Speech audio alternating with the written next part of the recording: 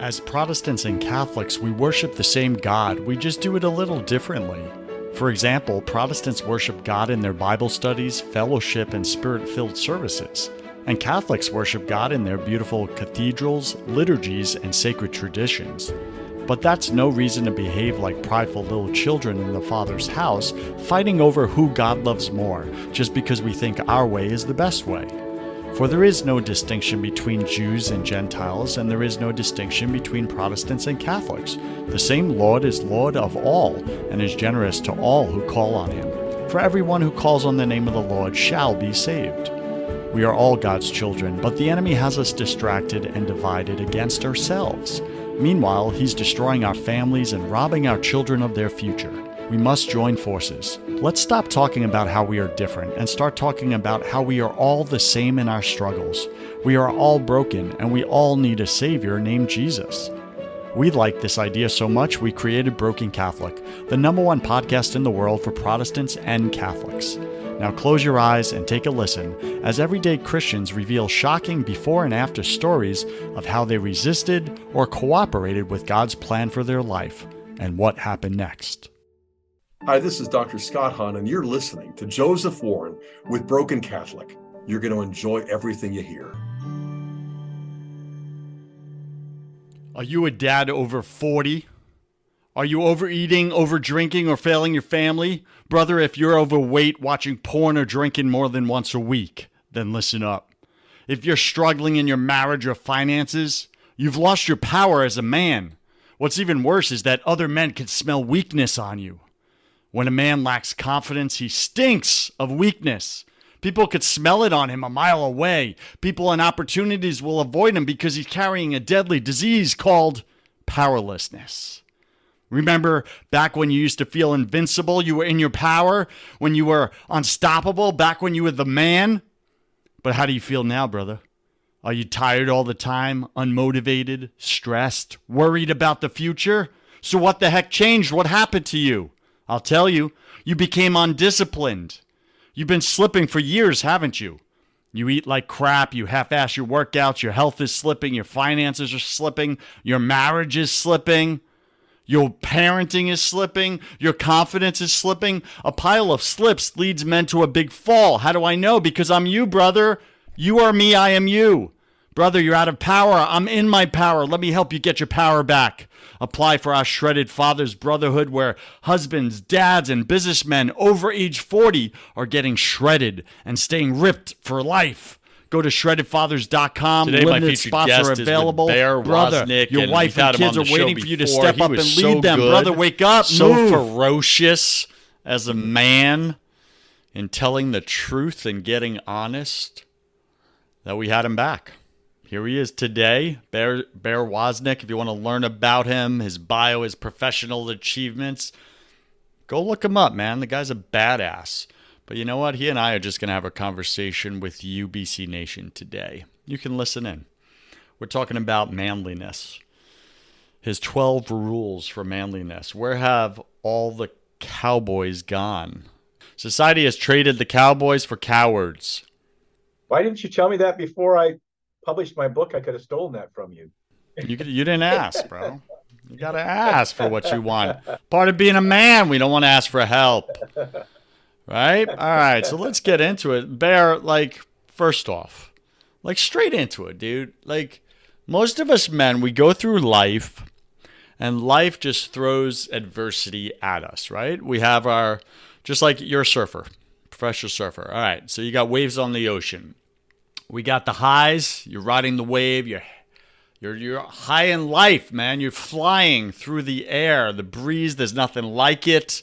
You feel powerful. You're in flow, and you're at the top of your game. And then the wave does what it does. It goes down. And you hit the bottom, and sometimes you take a spill, and it hurts, and you know, I grew up on Long Island, and we would body surf a lot, and we would wait for those big waves at Smith Point Beach to crash us on the dirt, on the shore, on the sand, and literally it just dropped us to sand. Smash! Yeah, and that sand up there is hard. It's hard. And it was like Hawaiian sand. Yeah, you're getting thrown on the rocks, right? And we loved it.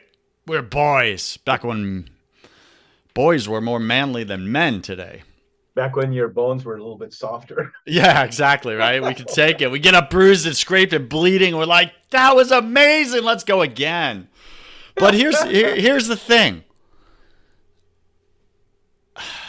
You know, as men, when adversity comes in our life, we don't have a standard or a code that we use to measure where we are, how we're doing.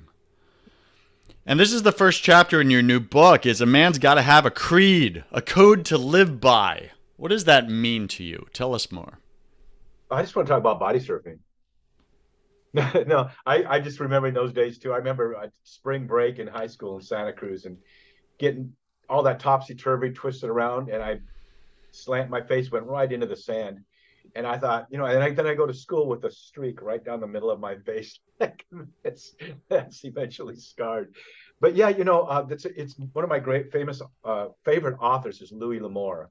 He was a great Western author, just a great author.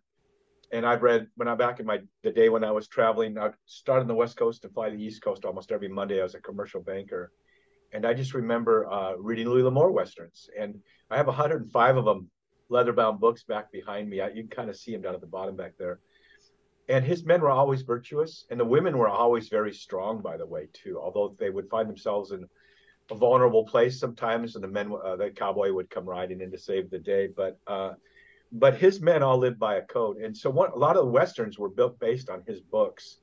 And there's a quote of John Wayne that basically says a man's got to have a creed, a code he can live by, no matter the job. Is one of the things is the finishing of the line.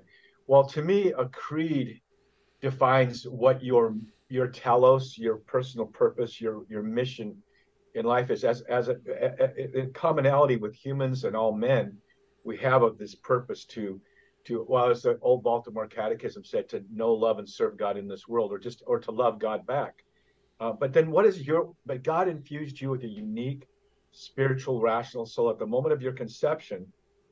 Your mom and dad provide the DNA, but God infused this very unique personhood to you, this mind, this will, this emotion, this personality, these desires, to find out who that is. And so my personal creed, a creed is one or two sentences. A code is how you live that out. So like the Marines have Semper Fi, but then they have the code. And as a Benedictine Oblate, I live by the rules of Saint Benedict. But for me, my personal creed is this. The most radical quest a man can pursue is to abandon himself to the wild adventure of God's will. And that defines, I think it's valid for everyone, but it's specifically super valid for me. My radio show is called The Bear Wozniak Adventure, and the reason why is because everybody's on an adventure. And a lot of adventure, Louis L'Amour said this, is just our romantic way of talking about all the hell we went through. You know? So it's turning this adversity into an adventure. And it's through resistance training that we become strong. You know, lately I've been focusing on cardio and swimming, but because of a process I was going, you know, a healing process I had to go through. But now I'm going back to my strength training, which for me is stand-up paddle surfing. It's the most powerful overall resistance training I've ever had in my life. So this creed that I live by, to abandon myself to the wild adventure of God's will, is basically saying I know that when I'm in God's will, I'm where the adventure is. And then my code is these rules, these 12 rules for manliness. They're just some of my code. Every man should develop how he's going to live his life. Cowboys were really cool because, dude, they, you know, when a situation came up, it didn't take them, they didn't have to ponder what they should do or not do. And they weren't very clever. You know, pursuing the true good, which is the charioteer of the virtues, prudence, is easy if you know the standard you live by. So a man like that isn't quick to fight. You know, he's not looking for a fight. But if a fight comes to him, or if there's a battle that's presented to him, he knows what side to be on, and he does it. It isn't a difficult thing. He can do that with ease. So to clarify who you are and what rules you will live by. For example, one of the rules is riding for the brand, for example. So to know what you live for, how you're going to live that out, it makes life simpler. Not easy. It makes life challenging, but there's a certain ease about a man that knows where he stands and what he stands for. All right, so tell us more about that, right? Writing for the brand. Like, what does that mean? Well, right now, I know for me personally, I have this, my website, deepadventure.com, I have the man cave in the School of Manliness. So the men come and they become part of our non-Facebook community, and we have Zoom meetups. And then we go through this 2.5 year curriculum on manliness. Well, a lot of the men that join, we've come to, as we converse with each other, several of them have become have had to become in a sense a white martyr, because at work someone may say, well, we need for you to be part of the pride committee this year. And when he says no and tells them why, they don't fire him, but that's the end of his promotions, right? And so there's a certain white martyrdom that God is calling us to. And writing for the brand is just saying, is, a brand is something. I think about the early Christians. Their brand was that fish. They would draw that half fish, and the other one draw the other one, or the cross. When I had my cabin up in Montana, it was really cool. The ranches there all have these big log posts on either side of the entrance, and a log across the top with the name of the brand, with the name of the ranch, and then its brand. Their brand is branded on that log. And so, to ride for the brand is to say people should know who you're with. Who do you ride for? Do you ride, if you ride for the Lord, people kind of ought to know it. There ought to be, just a simple example. I'm out golfing the other day, and there's a man there that golfs in this tournament that I'm a really bad golfer, by the way. Don't get the wrong impression, but he likes to talk badly about women and disrespect them, and he likes to use Jesus Christ as a cuss word. Mm-hmm. And so, when he ended up being in my foursome, when he would use Christ's name in vain, I would always just say, the only name by which man can be saved. And then when he would disrespect women, I would just say, I know you're a better man than that. Let's not talk about women like that. So it wasn't like I was crushing him, or I remember golfing with these two young guys, and they're playing that gangster rap, some of it that's so disrespectful to women. And I just asked them, is that music, do you feel like that does harm to your soul? And they're like, no, man, it's just our music, bro, But because we golf together once a month, the next time we went out, the guy says, I want you to know you're really right about that. And I've changed what kind of music. And I would say, when I challenge a man like that, I'll say, I know that doesn't seem like that would be your style. Like you're a better man than that. So I'm raising their dignity by pointing out that flaw. And I know you have brothers like that do that for you. And I do too in my life. Yeah. Absolutely. Thanks for sharing that. So I get ride for the brand. Now, the next one I want to bring up here is one that really hits home for me in two ways, right? One, it's part of my code is to always be my word in the matter. In every matter, right? Always show up as my word. I am my word. My word is me. There is no separation. So I am very slow to what I say yes to nowadays, because when I do say yes, it's as good as complete. You can trust me. It's going to get done, or I will be there. If I say I will be there. And I don't take that lightly. However, I live in a world full of liars. And men, so many men I respect, good men too, just lie. And they hand out their word like a deck of cards. And I believe it this way.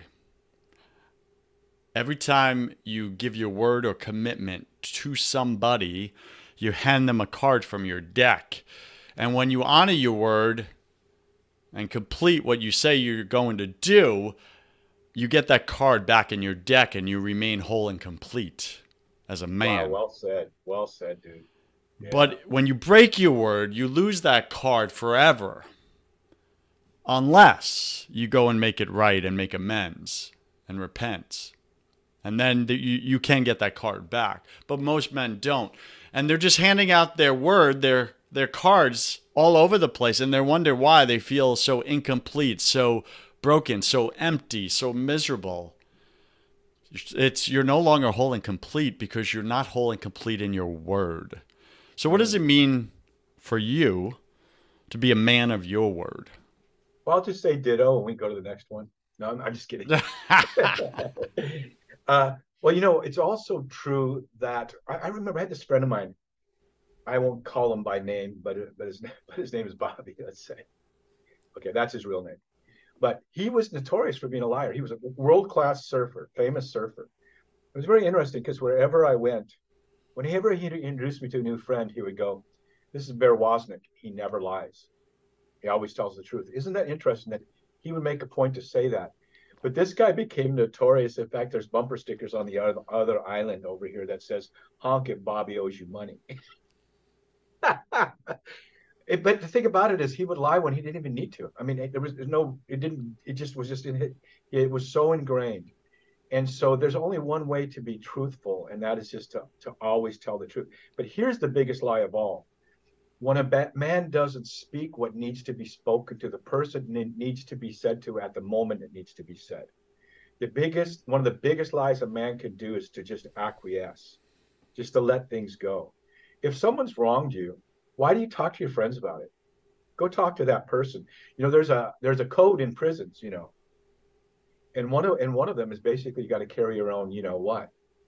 And so if you do something wrong, you better own up to it and go to the person you wronged and make it right.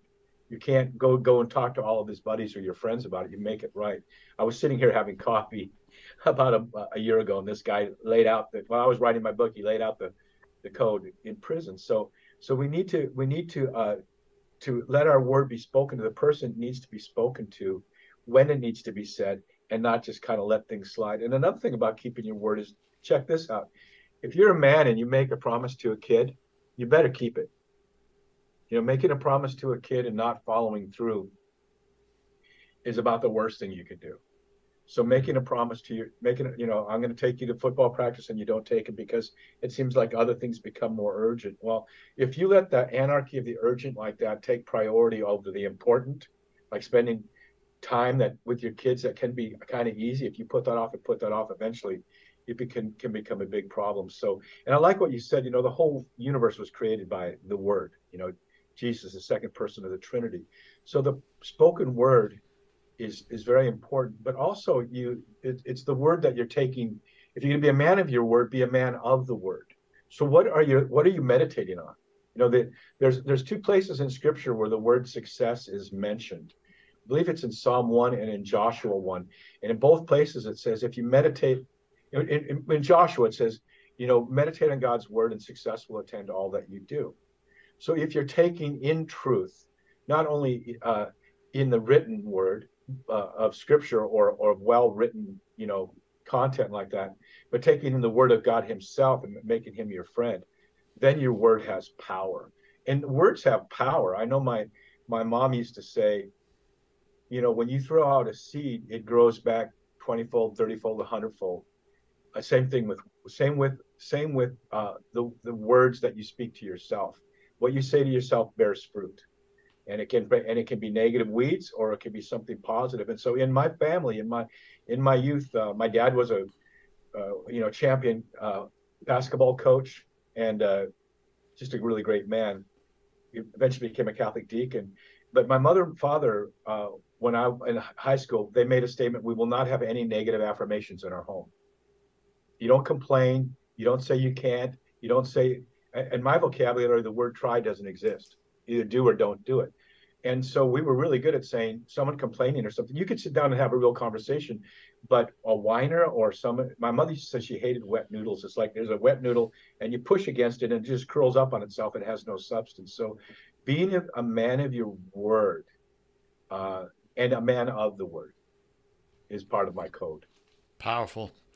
Being a man also has gotten a bad rap nowadays, especially if a man stands for something, right? He's got a backbone, a spine, and he speaks truth when truth is needed, when he stands up as light in the darkness, and the darkness hates the light and attacks it. What does it mean to be dangerous, to make a stand as I call it, to Mm. be a dangerous gentleman? Mm. Um, well, there's a statement by John Wayne that you kind of reminded me of. I think it's taken from Lewis L'Amour too. It says to be a man, you first have to be a gentleman, first have to be a man, right? Right in that word gentleman is the word man. And so first you have to be a man. And I think there's three levels of danger. There's there's the level of physical danger that a man needs to be able to fight. There's being able to just make, I mean, physically fight. Then there's the standing up for a cause, and then there's also spiritual warfare. But at the basic, to go through those, I think every man needs to know how to physically fight, and he needs to have a certain amount of awareness of danger, right? And have a plan thought out about if there's a home invasion or a car invasion, or how do you walk down a street? Where do you sit in a restaurant? I was talking with Doug Barry a couple of days ago, and teasing, reminding him how we went to go have, the first time we went to have get lunch or breakfast together. We both kind of battled for the alpha chair. It wasn't really a battle. It was just that we were both aware that there's a place you sit where you're able to see any danger coming. But now when I'm with Doug, I know that he's got my back, I've got his back. But when Cindy and I walk down the streets in Waikiki, or any street, there's a certain way we walk. I make sure that if there's a person that doesn't look good, that she'll just naturally just dance. She walks to the other side of me, and I'll say, look behind me. So she'll take a look at me like she loves me. She's just checking out to see what happened to that thug as we're walking by. So there's that kind of awareness. But a man actually should know how to physically fight. Everybody has a different way of doing that, a different nature of doing that. But one of the questions I ask men as soon as they join the man cave is, could you last 2 minutes in a fight? Because most men can't last 30 seconds as far as endurance. You should know how to throw a jab, punch, hook, uppercut, front snap kick, heel kick, side kick. You might want to know how to block a few punches, because if you can just parry a few punches away, you can outlast someone long enough. And then do, I think, what Elon Musk did lately. One of my favorite moves was the walrus. We just lay on someone and suffocate them. They can't breathe. But each man should know how to physically fight and have a plan. For some people, that means carrying a weapon of some sort, or having access to one. So that's part of it, is being spatially aware of danger. And of course, the number one weapon is just not to be there, right? But very important. But then there's this area of making a stand in society. For example, in the pro here's an example of a dangerous man, someone that is pregnant, not because of you, maybe you're a niece or someone that are you willing to stand with her and help her through that process? Because most women wouldn't have an abortion if there was a strong man who would stand by them.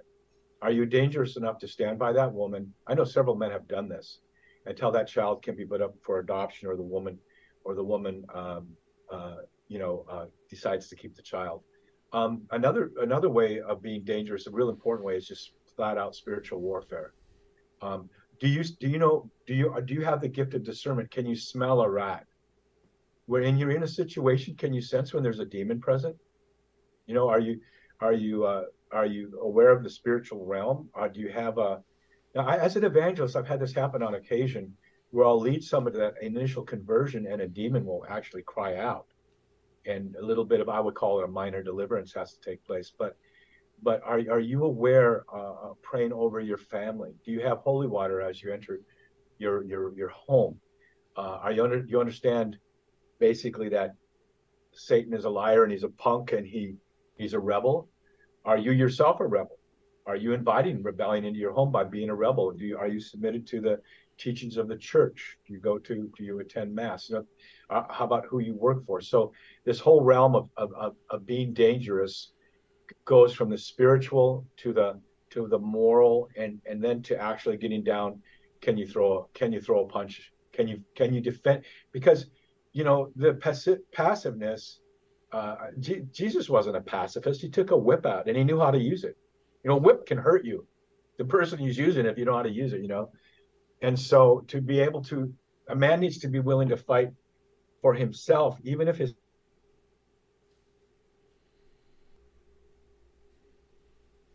Yeah, people asked me when I was filming my TV series Long Ride Home, it's airing, by the way. The newest season is airing right now on EWTN. They would ask me, when you're writing like that, do you experience spiritual resistance? Do you come under spiritual attack? And as you know, we just right as we were talking about spiritual warfare, the system went down, which is the second time right when I'm speaking about that in the last week that's happened. But what I tell them is, no, we don't experience spiritual attack because we're on the attack, and we may face resistance, right? But we're on the attack. There's that great verse that says, I will build my church and the gates of hell will not prevail against it. Well, gates don't attack people. We're on the attack. Jesus came as an invader. And wherever his kingdom is, when he said those great words, thy will be done, when he taught us the Our Father, and he said that on the Mount of Olives, that is wherever God's will is being done, that's his kingdom. So you can be part of the kingdom on earth right now. So yeah, we're on the attack, and sometimes we face resistance, but we should always be on the attack. There's a great general. There's a great general. I love reading Warren Carroll. I don't know if you ever read his 7-volume set on the history of Christendom.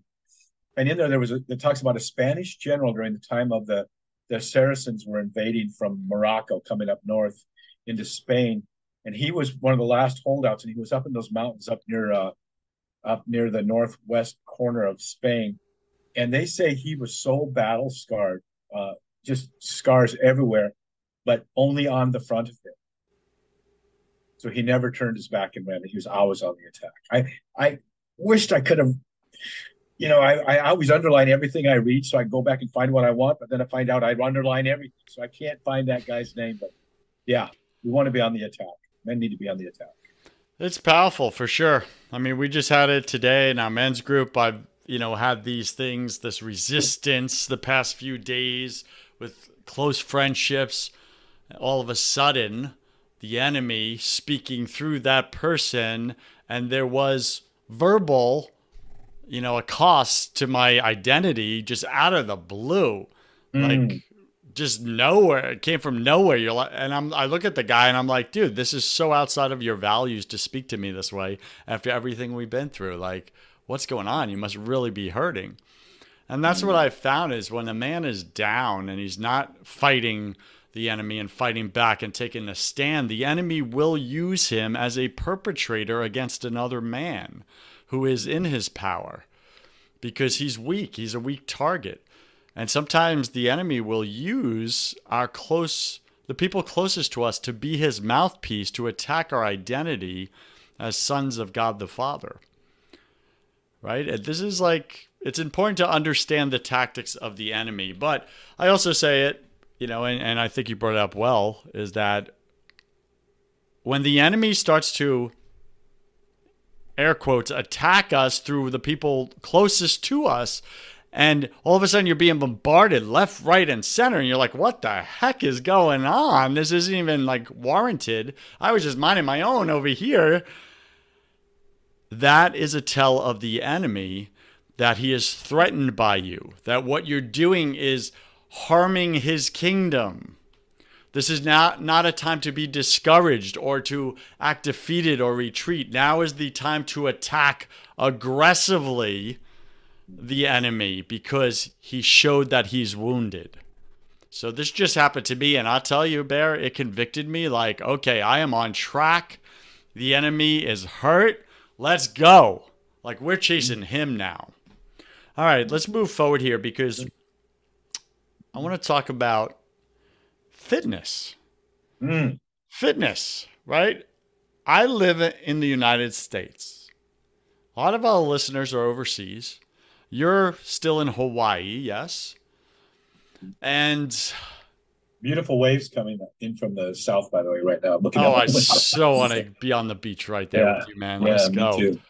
Listen, here in America, I can't speak for the rest of the world, but here in America, the dad bod has taken over men. And our men have grown physically soft because they're not doing hard things anymore. They're not disciplined anymore. They're not fighting battles anymore. The biggest battle they fight is against, do I eat the fifth donut? And we've just grown soft, and because of it, and I know for myself, and I shared this before we started, was I went through legitimate medical issues about 5 months ago or so, and it's been going on for a long time. But I couldn't work out, so I became undisciplined in my body, my eating, and I just got knocked down, knocked out of power, and I was weak. And all of a sudden, I start slipping in all areas of my life because my fitness slipped. So you have a chapter in your new book called Lean and Mean, Fitness to Witness. What do you mean by this? Why is this important? Well, this book, 12 Rules for Manliness, Where Have All the Cowboys Gone? It's really like a brother would speak to a brother or a father to her son. It's kind of like women can read it, and probably have more women read it than men, actually, but because they like to look in and say, what are men really all about? They don't realize how simple we are. But this is just basic things a dad would say to a son or brother to brother. You need to be fit. I had a friend come out here just a little while ago. Well, let me just put it this way. I walk down the street here in Waikiki, and I see guys wearing, football jerseys because they come from all over the United States here, right? And the guys are big and fat and out of shape. They're letting their football team do their battles for them. They're not. And so, and a lot of people, I want to go learn how to surf, but I'm not in shape enough to even to go out in the water. And so I look at these, and I've seen enough. I walk along Waikiki now, and I'll see places where my friends used to sit, or where they would work, or where they would paddle out. And little by little, some of them are just not surfing anymore. They're taking the easy way out. And when men join my man cave, I'll say, you need to get in shape. And men will lose 30, 40, 60, 80, 100, more than 100 pounds if they stay with us. But they go, well, I need motivation. Well, how about that you're going to be a huge burden to your family if you don't get in shape? How about you're not going to get to see your grandchildren? How about that your life becomes really small? The less physically conditioned you are, the smaller your life becomes. And you know this because you just went through that. And my wife just went through a surgery. She's recovering from it now, but she's an athlete, and her life just got really small for the last few weeks. So being physically fit is a way of working virtue into our life from the outside in. I remember when I was training for my black belts, we used to do assisted push-ups. That's what we used to call them, where someone pushes down on your back while you're trying to do push-up, like they're helping you get stronger. And I remember when I pedaled my bicycle across the United States, I did that one pedal stroke at a time. When I paddled my surfboard across the Molokai Channel here, which is the hardest thing I've ever done, it's a 30-mile, one of the most gnarly channels in the world. And the day I did it, it was extremely gnarly. It was one paddle stroke at a time. So it had very little to do with physical. It had everything to do with the active will. And so fitness is a way to build virtue from the outside in. These old martial arts movies where the guy would go away to a Buddhist temple, and they would, and they would just fight, and train. But it would somehow they translated that into becoming more virtuous as a person because you're training in discipline. So I know that to be true, that when you set physical goals, like I have definite physical goals every day. And every year, I haven't done it lately because I just keep doing what I'm doing. Well, I do. I set some new physical adventure for myself every year. This year it was getting my certification as a sailor, to sail. But I know my goal every day is to burn at least 3,500 calories. And I know if I do that, I probably be pretty physically fit.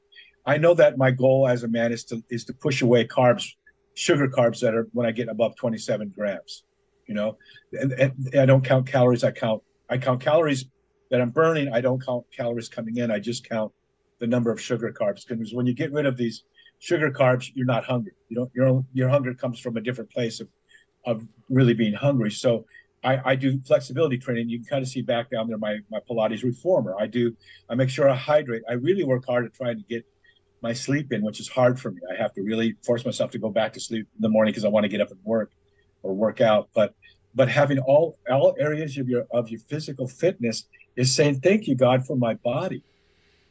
I've had people that when we're filming Long Ride Home, our film crew couldn't do their job because they weren't fit enough to keep up with us. And so fitness is a critical realm, and our body is a gift from God. We know that because Jesus himself became incarnate, took on our body. If you want to know someone who was ripped, it's probably Jesus and Joseph. And the apostles, man, they walked the Roman roads, man. So Jesus probably worked with rock more than with wood. He really wasn't a carpenter, he was a technon. If you go to Israel, there's no wood. There's only one wood house there. It's the prime minister's. So there's a beautiful statue there in Jerusalem, based on the Shroud of Turin, because it's a three-dimensional image. And in this image, you see his wounds and you see all these things, but you see that you see muscle. You see he was ripped. So we as men need to be physically fit to perform the mission that God's given us. And besides that, it's I like to watch lately on these little YouTube videos. There's these people that are doing all these different kind of dances, and I just look what the human body can do. And as a pro surfer, I lift my wife in tandem surf. That's what I won my world titles in. All these different extreme things she does up there in the air, standing in my hands or doing these beautiful arches or handstands in my arms. And all I do is raise my arm, and surf. She does all these extreme things. And I got to think God takes great delight in those dances on YouTube and that sort of thing that Cindy does when I lift her. He must take great delight in how he made the human body and how when we activate that, it's a way of thanking him for the way he made us, If you don't mind me, asking, because I want to take away a lot of men's excuses right now that say I'm too old for this. What's your age right now? Okay, so I'm going to predicate it by saying this. I still do my 50 miles every week of sand and swim. I tandem surf with my wife at least every week. I stand up paddle surf, and when I do that, my heart rate goes up above 150 for at least an hour and a half. It stays up there because I'm paddling into waves, paddling out through waves. And tomorrow I turn 70. 70. Right. And but when I go to, I see people my age, my whole life. I remember coming 3 years out of college and seeing my friends from my football team fat and out of shape.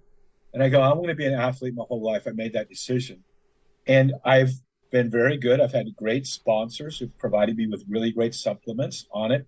Joe Rogan's company over the years has been my sponsor. I was one of their original goats, I guess they say.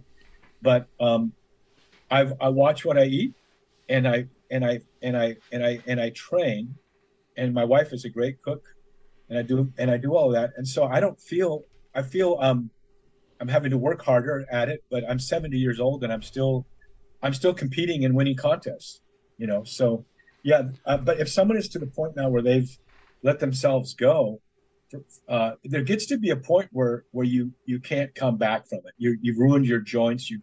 But I always tell people, and this is true from what you just went through, there comes a time when you've been knocked down, right? Every athlete gets knocked down a lot.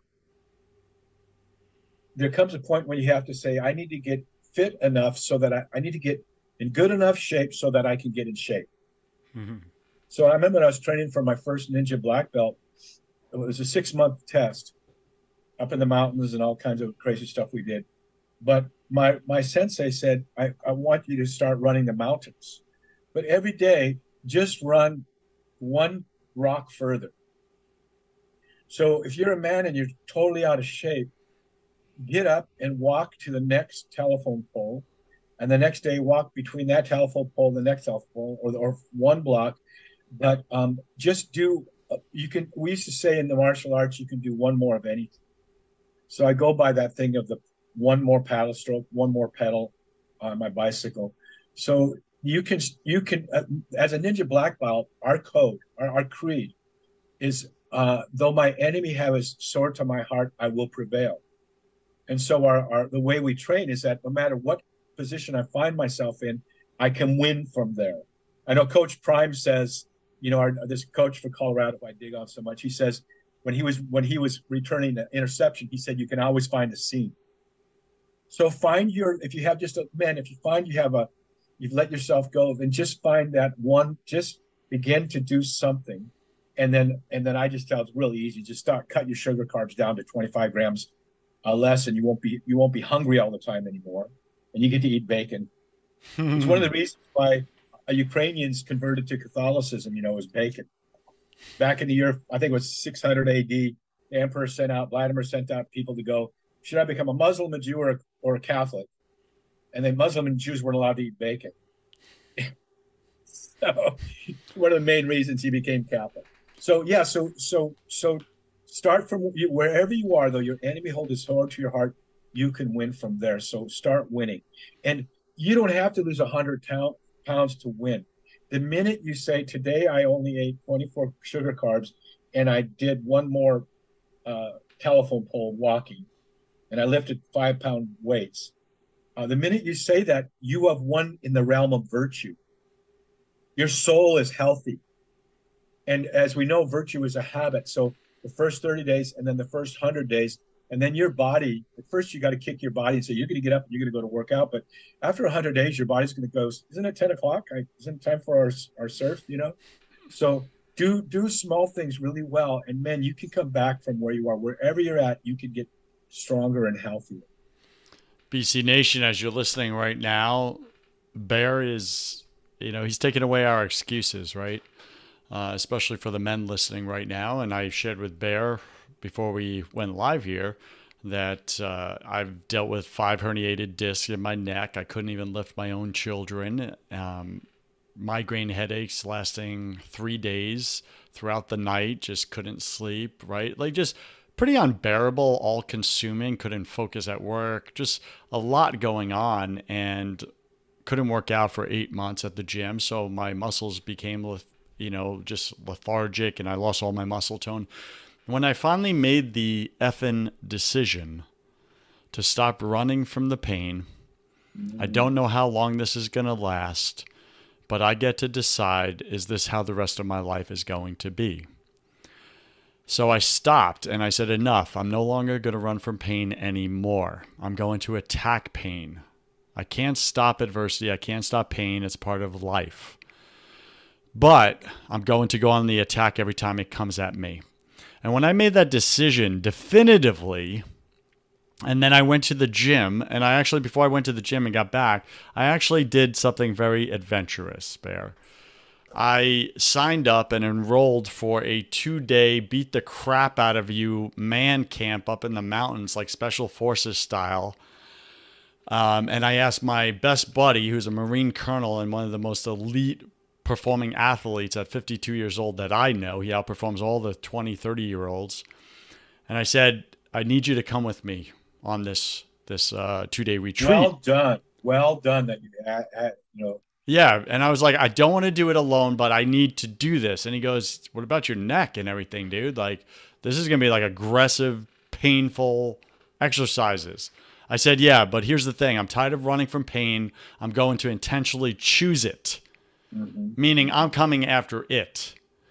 And my only goal was to not quit over those 2 days. Right. Just don't quit. Don't quit. Crawl, but don't quit. Yeah, that's exactly it. And it was physically exhausting, painful, but I didn't quit. And I made it through. And when I came back from that 2 days in the mountains, I entered my life in a different way. And this is what we're talking about, gentlemen. And I'm 47 years old. And I'm in better shape than most of the guys around me, easily at my church, easily. But I had my own secret struggle, and it was on the inside. Guys didn't know I was in that much pain. Guys didn't know I couldn't lift my own children. Because physically I looked okay. And yeah, sure, I had the dad bod going and the car tire around my midsection. But I didn't want to settle because I wasn't called for that, right? And I was tired of just feeling powerless all the time. So I leaned into the pain. And from the pain, when you intentionally choose it and discipline your body, you pull power from it. And you need that power. You need to get back into power. And you see right here, Bear. I love it. My brand is Shredded Fathers, right? And we started this. I thought I was talking about the early church fathers, and I finally I get it. That's about dads. It's for dads, right? And here's what's cool. Here's what's cool, and it's not a promo for it. It's just for like every man listening out there. It's because you brought up Jesus. Like Jesus was shredded. His father Joseph was shredded. Right? They walked a lot. They worked hard. They did hard things. And as men in society, especially in America, we don't do hard things anymore. We're not disciplined Well, anymore. wait a minute, wait a minute. We go get our Starbucks and our bottled water, Yeah, but freaking lattes. they're carrying jars of water. That's it. You know, That's exactly it, right? And the first thing, hey, they're things carved out of rock. They're jars of yes. So Bear, you got your man cave, right, for your program. I got my shredded fathers, and like these are men that have signed up to do life together. And we realize that we are made by God, body, mind, and spirit. We are triune in his image and likeness. Right. We are three parts. And if physically if our physical body is out of shape or undisciplined, it will overflow into our mental toughness. It will overflow into our spiritual toughness. And before you know it, you're slipping like I was. And you're no longer a man. You're a freaking wet noodle, like Bear's mother said so appropriately. So that's the first thing we take on in Shredded Fathers. We get men physically shredded. I had to go first. That's part of my code Right. is you go first. That's what leadership looks like. So I went first, and in the first 100 days, I'm almost at a six-pack ab. I've never had six-pack abs before in my life to find where I could see it. And I'm 47 years old. So like I went first, and I'm back in my power physically. And guess what happened? After I attacked the pain, Spiritually. you ready? Oh, Bear, yeah. 80 to 90% of the pain in my neck has disappeared. Wow. Yeah. You know what? So many people, they go to the doctor and you got high blood pressure. Let me give you some medicine. Or your heart rate's too high. Let me give you some medicine. And instead, what they need to do is get in shape. And so they've been given a pill which depletes them in other areas. Everything you take like that has its counter effect. And so I'm sorry I kind of jumped on what you were saying, but yeah, the thing we used to say, injury is bad, pain is good. When in martial arts, when we were trained, we learned to inflict pain without breaking something, But also, the saying, pain is just weakness leaving the body. And I remember my mom; she wrote this little booklet was on the back of my dad's book, To Climb the Highest Mountain, and we took an excerpt. We took her little. She had a stroke where she couldn't talk for the last 20 years of her life. She couldn't communicate, but she could say short sentences, still totally cognizant and beautiful, beautiful. 6 months before that stroke happened, she said, God told me to write a letter to my grandchildren. And we have that 20-page letter. And one of the things she says is to turn and face the lion fears in your life. You can't run from them. You got to turn and face them. And the more you run from a physical disability or anything in your life, the bigger the giant becomes. There's that place in scripture where it talks about the guy running away from a lion. And he finally gets inside his house and he slams the door and he's leaning up against the wall and there's a poisonous viper above his head. So you can't run from it. You got to face it. And if it's a difficulty, whether it's physical or moral or anything else, you have to face your fears, as my mom called them, the lion fears or the challenges in your life. And those are what make you stronger then, right? Amen to that. I was on painkillers and everything just to survive, just to get through another day of the pain when I was running from it, right? And I'll say this to every man listening, and this is sharp language, but I'll say it. F medicine. You need discipline. Right. You don't need medicine. You need discipline, right? And discipline starts with a decision, a definitive decision that your life, you don't want it to look the way it's going anymore. Like you're done with it. Every man can do that. Every man can do it. I mean, I haven't said that. I have a great friend in my neighborhood, Bill. He's a super strong Christian. He fell about 200 feet out of the sky, hang gliding. His glider collapsed in Switzerland. And so he can't survive without painkillers. But having said that, this guy's in the jacuzzi every day. This has been over 25 years now. He pedals his bicycle, probably hundreds of miles each week. He still goes out and surfs and stand-up paddle surfs. And just to get to the surf spot that he and I like to go to, it's about a 3/4 of a mile paddle. And so some people are going to need that medication, but he still fights the good fight. Most people would be gone by now. So using the best of both worlds, but don't use a medicine as a crutch. Your first thing should be just win that one little battle. It's just a bunch of little battles every day. And I know when I pedaled my bicycle across the United States, the first 3 miles were hard. Maybe the first 5 miles were hard, just to get the blood flowing. So, but after that, the next 80 miles weren't that bad each day. in your life, it's those first little steps, whether it's prayer, starting, I'm going to go pray. Oh, I just don't feel like it. But if you start the first Hail Mary or whatever you're praying, then you get the oxygen flowing. So it's really hard when you're out of shape to get in shape, but start just with little things. And if you can only walk 2 blocks, or if you can only walk, a half a mile, then do that 3 times a day. So Bear, we have 12 powerful topics in your book, chapters, and we're not getting through all of them by any means. But I'd like to close this out because we're out of time. Close this out. I got to get you on my show, Joe. I got to get you on my show. Please do. I'll send you an invite. Yeah. Okay, and I want to close out with chapter 10: Build brotherhood. Don't be a lone wolf. And I think, your man cave, my shredded fathers, right? These brotherhoods that we've created, safe containers for men to get honest, to tell the truth, to stop battling alone, especially the spiritual battles, to lean on other men, right? To be held accountable, to rise up from their pits, but to do it together. Tell us about that. And I'm going to say this, Shredded Fathers, we have a priest that signed up, ran his credit card and invested, a Catholic priest. And I was like, why? What brings you here? And he said, man, I'm tired of being out of power. I've lost my voice as a priest, as a shepherd. I just feel I just don't have any power. And physically, like I have a dad bod going on. And it's unacceptable. And I said, you know what? I said, in the Bible, shepherds used to fight lions and wolves. Now our spiritual shepherds, they can't even fight away the all-you-could-eat buffet line, man. This is what we've turned into. So, like, what a heroic shepherd there. Like, he's leaning into his own darkness, taking it on. And he joined a brotherhood, and he said, I've never had anything like this. I've been praying for something like this, a brotherhood like this, for like 17 years. So speak to us about building brotherhood, not being a lone wolf. Join Shredded Fathers. Join Shredded Fathers. I remember about 12 years ago, four of my friends. You got to have a brotherhood. And it can be like a formal group like That Man Is You or Exodus 90. Or something that you form yourself. But I remember we just started texting each other every day.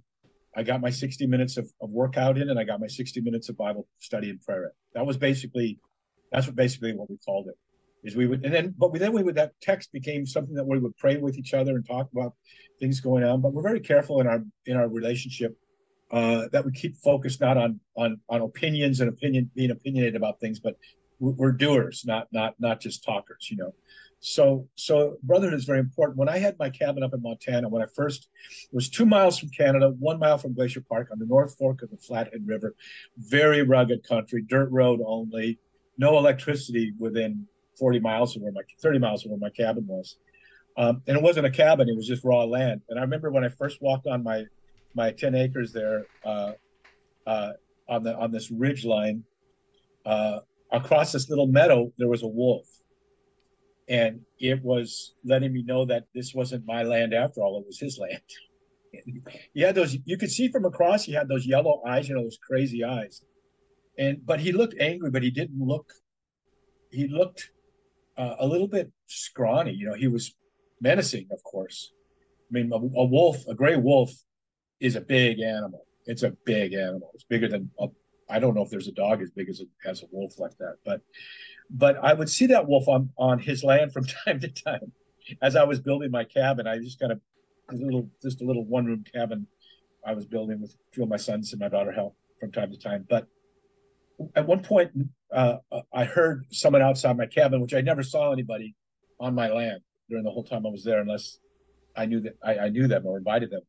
But this guy was walking along that ridge line, and I went out and talked with him, and he said, "Yeah, I'm a tracker for the Montana University in Missoula.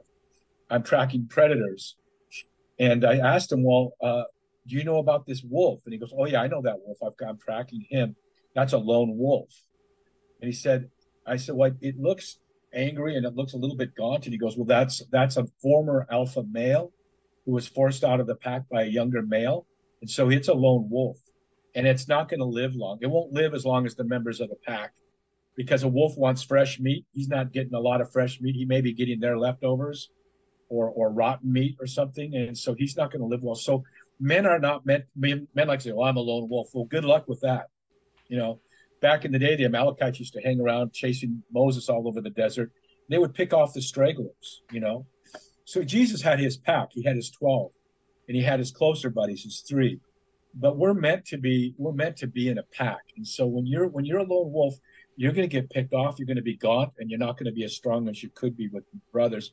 And so if you don't have a brotherhood, then you need 2 other men for it to be a brotherhood, right? Let's have coffee together. Let's have cigar and whiskey, or let's go golf together every week, or let's go hunting. But you need to form that. You can do that in a formal way with Shredded Fathers, or you can do that informally. But our rule basically when we get together is we don't talk about politics, and we don't talk about necessarily a lot about sports. My friend, Cowboy Priest, and then I know you got to go and I got to go, but Father Bryce Lundgren, he's a cowboy in Wyoming. I got him to write a book called The Catholic Cowboy Way, and he wrote it and got it done into my publisher, his publisher now too, before I finished my book, 12 Rules for Manliness, Where Have All the Cowboys Gone? But anyway, he's writing in his book about if he and Zeke were out riding on the range, he said to Zeke, "Hey, you know what, Zeke, we need to start being a little bit more transparent and vulnerable with each other." Zeke would take off. He'd ride for the mountains. He'd ride for the next hill. But he said, if I said, we need to get more gritty and real with each other, he'd be down for that. And so that's what we need as men. We need to realize to some extent we're all bozos on the same bus. No one's going to be surprised that you're not perfect. And my man cave, we liken it to the cave of Adullam, where all the misfits gathered with David at this cave. It says if they owed money to someone or they're running from the law, and I like to think they're maybe running from their mother-in-law too. I once had a, what I'm talking about. But they formed each other, and God formed them into the mighty men of valor. So I'll kind of close with that you need to, if you don't have a brotherhood, that's your fault. God's put men in your lives, and you know who they are, 1 or 2 men, and you need to pursue that relationship and go deep with these guys. Thank you for that, Bear. We're speaking with Bear Wozniak today, and just he and I, 2 men having a conversation about what it means to be a man nowadays in a world full of liars and cowards. Where have all the cowboys gone? 12 Rules for Manliness. That's Bear's new book. Go check it out if that resonates with you. He gave us 4 or 5 of his chapters today, just spoke to it. Hopefully the Holy Spirit touched you in some way and convicted you.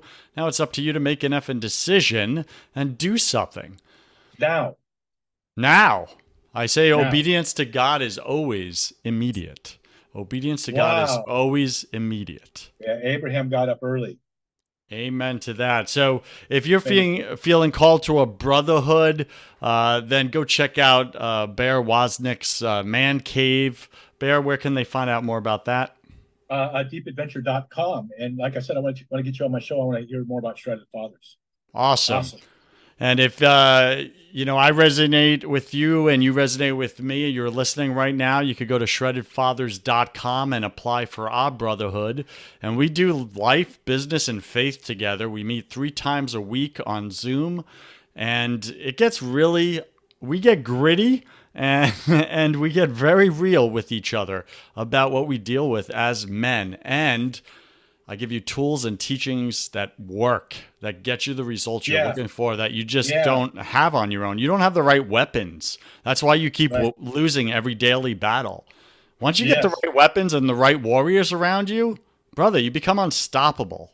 That's what you're missing right now. So grit and grace. Grit and grace. All right, Bear Wozniak, thank you for being on Broken Catholic. I wish you God's love, peace, and joy in your life. Go check out his book, 12 Rules for Manliness, if you're convicted to. And if you're in a place right now, brother, where you've been showing up as a coward in your own life, make the switch. Become a cowboy, man. Let's go. Let's do this. Thanks, Bear. Aloha. Thanks, Joe. Have you tried absolutely everything and nothing has worked? Have you tried therapy? Have you tried coaching? Have you tried counseling, Christian counseling? Nothing's worked for you, for your spouse. You just want better communication. When you wake up, do you feel like you want to crawl under a rock? in the morning time? Is your brain so scattered and foggy at this point that you're not following through with things? You're not keeping your word in the matter. You're letting people down, maybe your own spouse or kids. Do you have way too much on your plate and you're getting more and more frustrated, which is turning into anger? Are you battling addictions right now? Are you an amped up or frantic person with a lot of anxiety and you're off and on of bipolar and depression medicines? If any of these you connect with, then what I do is specifically this. I do not do therapy. I do not do counseling. Those are for people that want to talk about their problems or learn different ways to cope and manage their problems. I don't do that. Reach out to me if you want to get rid of your problems permanently. Like, be done with the addiction. Be done with the medications. Be done with the escaping your life because you just feel so powerless in it. If you want those results and you want peace, it's what we all want. We're all chasing it. We had it as kids. We lost it. Life beat the crap out of us. If you want peace, that's what I sell. It's God's peace. So you can find that at josephwarren.net. You can schedule a call with me, complimentary. I'll contribute 30 minutes of my time into your life. We'll get clear on what you actually want. Then we'll see if we want to work together.